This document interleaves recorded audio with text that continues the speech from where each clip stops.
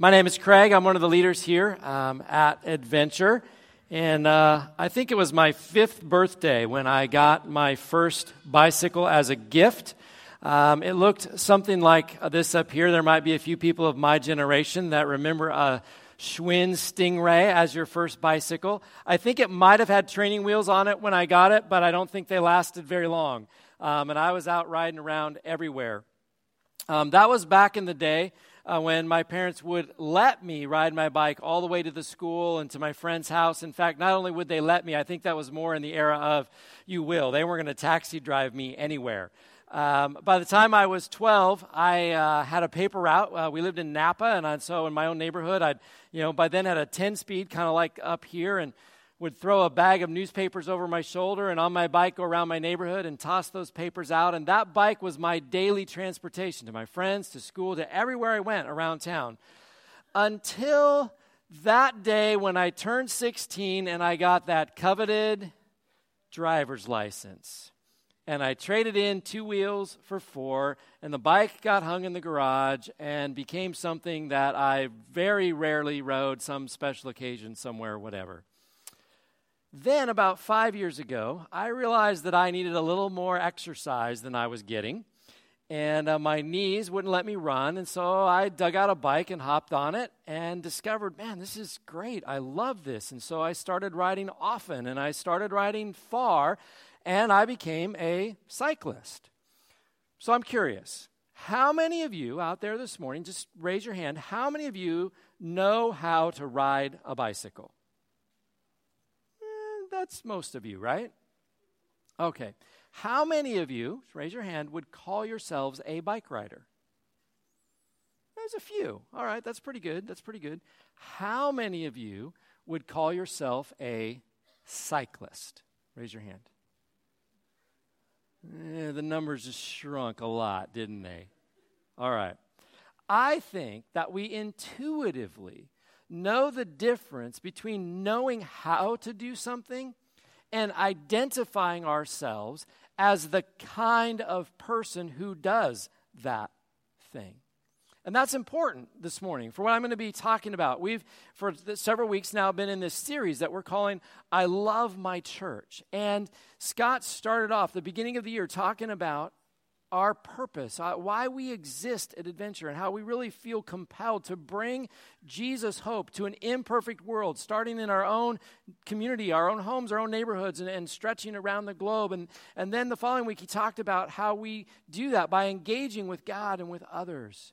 And then last week, Jeremy talked about the importance of becoming who God intends us to be. And this morning, I'm going to kind of finish out that strategy that we have with Go. Take someone with you. But when you hear that, what do you think? Do you know where to go? Do you know how to go and what to do when you go? But maybe this is the most important question. Do you identify yourself as the kind of person who is a goer? Fortunately, and I think it's a great place for us to start, Jesus had some very specific instructions about this. And they were written down by a man named Luke, who was one of Jesus' biographers, wrote a whole history of Jesus' life, things that he did and he said. And I want us this morning to take a look at what Luke wrote down about Jesus' instructions for going. If you have your Bibles, turn to Luke chapter 10. If you're using some kind of electronic device, your phone, that's fine. Pull that out, open your Bible app, Luke chapter 10. I want to read beginning in verse 1, the first 11 verses. After this, the Lord appointed 72 others and sent them 2 by 2 ahead of him to every town and place where he was about to go. He told them, "The harvest is plentiful, but the workers are few. Ask the Lord of the harvest, therefore, to send out workers into his harvest field. Go. I am sending you out like lambs among wolves. Do not take a purse or bag or sandals, and do not greet anyone on the road. When you enter a house, first say, 'Peace to this house.' If someone who promotes peace is there, your peace will rest on them. If not, it will return to you. Stay there, eating and drinking whatever they give you, for the worker deserves his wages. Do not move around from house to house. When you enter a town and are welcomed, eat what is offered to you. Heal the sick who are there, and tell them the kingdom of God has come near to you. But when you enter a town and are not welcomed, go into its streets and say, even the dust of your town we wipe from our feet as a warning to you. Yet be sure of this, the kingdom of God has come near. The first thing that I notice is this, that Jesus' work is done by ordinary people willing to go where he sends them. We don't know anything about these people that Jesus is sending, except that more of them is needed. Right? It's easy to miss kind of the metaphor of the harvest because most of us aren't farmers. We don't think in that way on a daily basis. But most of us realize that when fruit ripens on a tree or a vine or whatever it would be, that once it's ripe, it only lasts for a certain amount of time, and then it's spoiled. It goes rotten. And so you don't really have the option of saying, well, hey, I'll just go out and pick a little bit every day until I get it all picked. Right? Because if it takes you too long, then all the fruit's rotten. It's wasted. And so if you've got a lot of fruit, you're going to need to get some people to help you. And the more people you have, the more help you're going to need to be able to pick all of that fruit before it goes bad. Jesus is trying to clearly say to us, there are many people, many, many, many people who are waiting and wanting for someone to come to them in Jesus' name. There just aren't enough people willing to go. Me? Right? That's our reaction, isn't it? Me? You really mean me? Jesus really means me? Yes. As a follower of Jesus, he is saying to you, to me, to all of us, go. I'm sending you. Where, though? We also don't know much about where Jesus is sending these people. I mean, he gives them some instructions, like don't take a purse or a bag or even wear any shoes on your feet. We know they were walking, so I'm guessing wherever they went wasn't very far, actually, from where they already were. At least I wouldn't want to walk halfway around the world barefoot without any food to eat. That doesn't sound very doable. But you know what? For some reason, when we come to church and we hear someone like me up here say, go, we get this idea that means go far away, go someplace halfway around the world, that, like missionaries do. And we have people in our church, adventurers, who do go far away. Cheyenne's here this morning, and she, grew up in this church, and as a young lady said, you know what, I think God wants me to go to Cambodia. And so she's gone to Cambodia and is serving at the ministry there called AIM, and they help rescue children from trafficking. It's an amazing thing that she's doing. Thanks for the coffee this morning, Cheyenne from Cambodia. I loved it. It was really good. It's in the little pots out there, by the way. The big tall ones are the normal coffee. Little pots, Cambodia coffee, really good. She's got a great ministry that they make soap. Go check out what she's doing. You could actually go with her, help her, without actually having to get on a plane and go all the way to Cambodia. Dan Dice was here at the first service. Dan and Cheryl lead our groups here at Adventure, but back in December, they took a trip to the Windward Island School of Evangelism in Barbados. Now, I know you hear Barbados and you think that's a place we want to go on vacation, but I've seen the pictures. I can verify this was not vacation. They worked hard while they were there because the school had acquired a new property and they needed to get it ready. And there was tons of stuff to clean and to build and to fix so that when the students came, the school would be ready for them. It's a Bible college where students learn to be pastors, to serve churches on the islands. And so they went and they did that. If you follow me on Facebook or social media, you've seen pictures of me with lots of smiling kids. I was in South America a week ago because the ministry that I work with called Stadia starts new churches here in the United States and in 6 countries in Latin America. And I had a privilege of taking about a dozen of our church planners who are starting churches in the United States to visit the new churches that we were starting in Ecuador. And it was a great experience to go and to see what God was doing in this far away place. But we hear all that and we think, so that's what I have to do. I have to go far away. But there are people here in this room right now who are goers who aren't going far away at all. Robin's sitting right over there. Robin's like the champion of our Compassion 365. I know she's going, you're a champion. You're a hero, Robin, for everything that you do. But you know what? All that stuff that she does is right here in Sacramento. Now, she might not walk. I think she probably gets in a car every now and then. But, it's close. It's right here. And you could go out in a little bit and you could find out how you could be part of what she's doing right here. I see Annie sitting over here. Annie's one of our children's champions, right? We got all these kids out over there, and Annie's over there helping with those kids, right? She can do her going by just walking out that door and, a couple steps down these corridors. My wife's over there this hour right now with some of our kids. See, you don't have to go far away to go. And actually, that's the great part of this, right? Think about the word itself, the literal meaning of the word go. It doesn't matter if I go across the room, if I go across the street. It doesn't matter if I get on an airplane and go halfway around the world. All of them are going. The question isn't where I am going.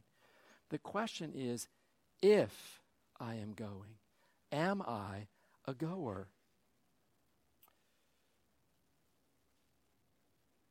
When you go walk across the room, or walk across the street, or fly around the world, what do you do when you get there?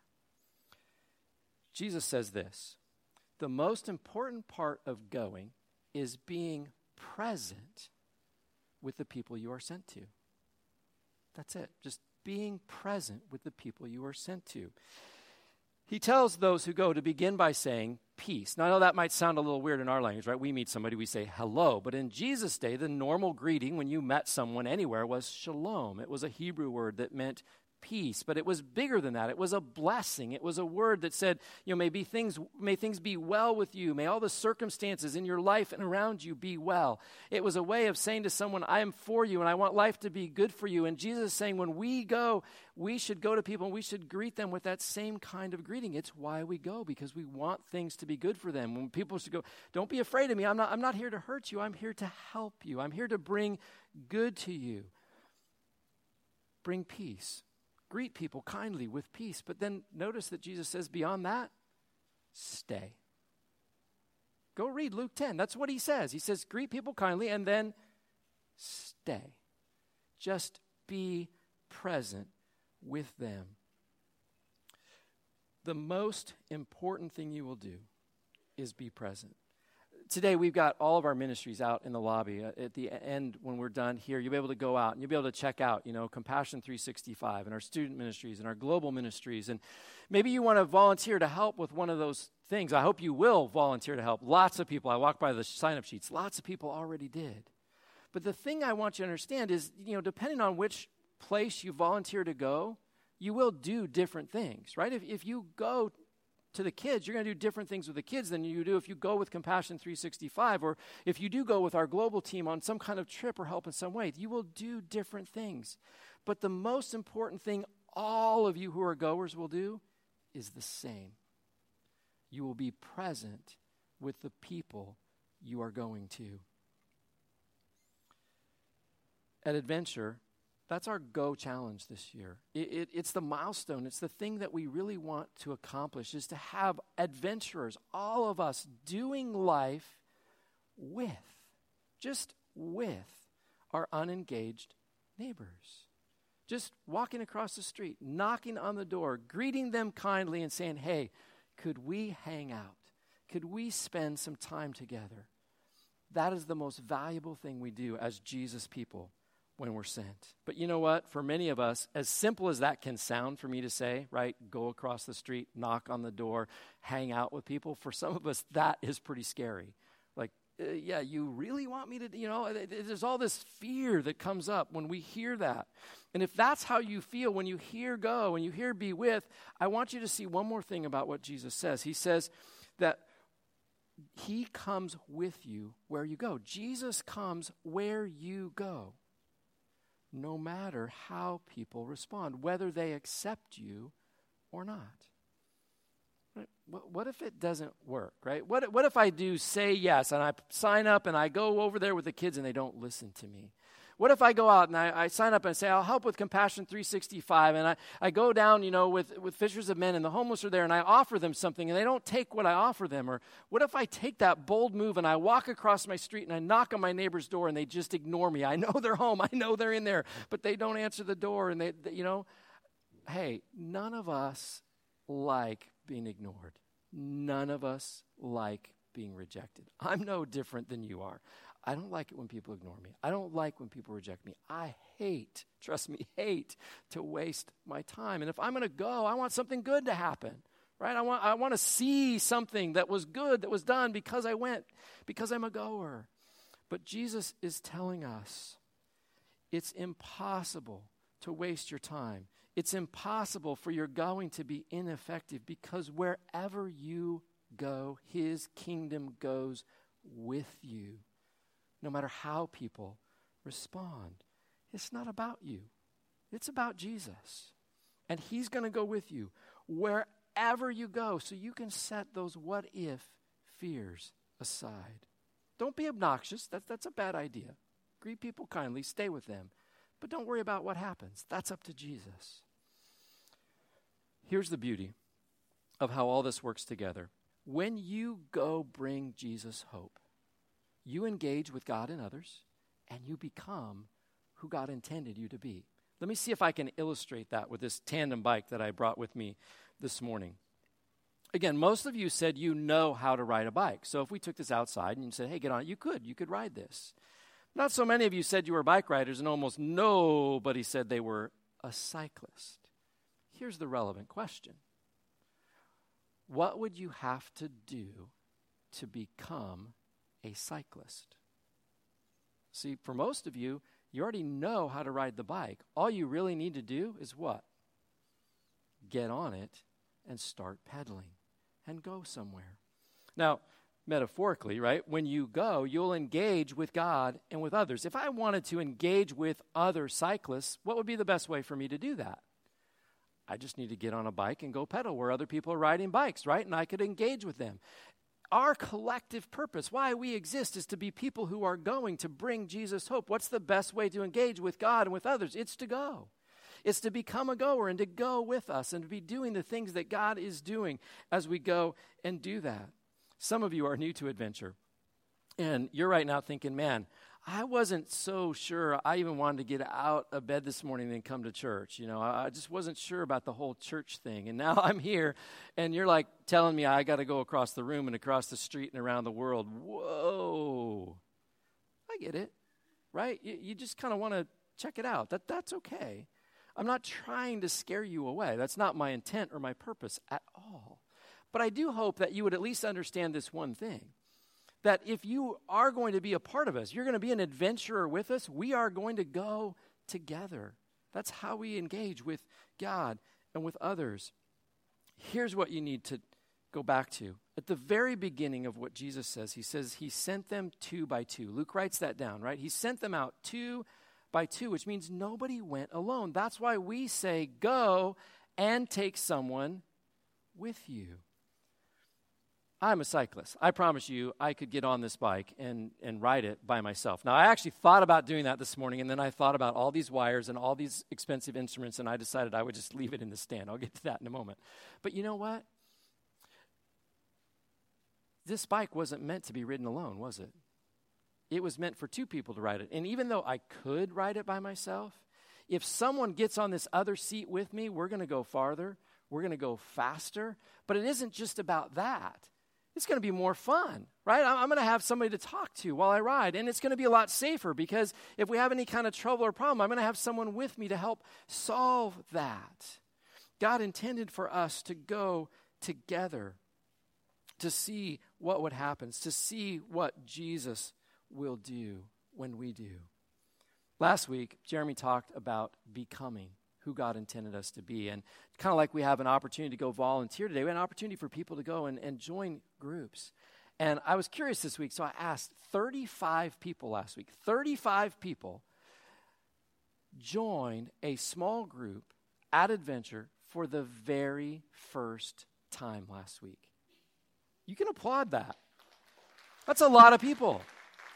That's a lot of people. I was so encouraged to think, man, these people are going to get connected with each other, with God. And through that experience, they're really going to begin to become more of who God intended them to be. But you know what? I think sometimes we get the relationship between becoming and going kind of mixed up. Or at least we don't understand how it really works. See, I think we get the idea in our head that we have to become first so that we can go. So at home, I have a little more sophisticated stand than just this for my bike. I've got a stand called a trainer that I can put my bike in, and I can get on the seat, and I can pedal and pedal and pedal and pedal, and the bike doesn't go anywhere.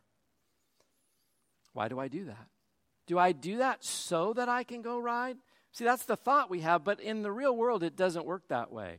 Do you really want to get on this bike day after day, week after week, year after year, and pedal away and never go anywhere.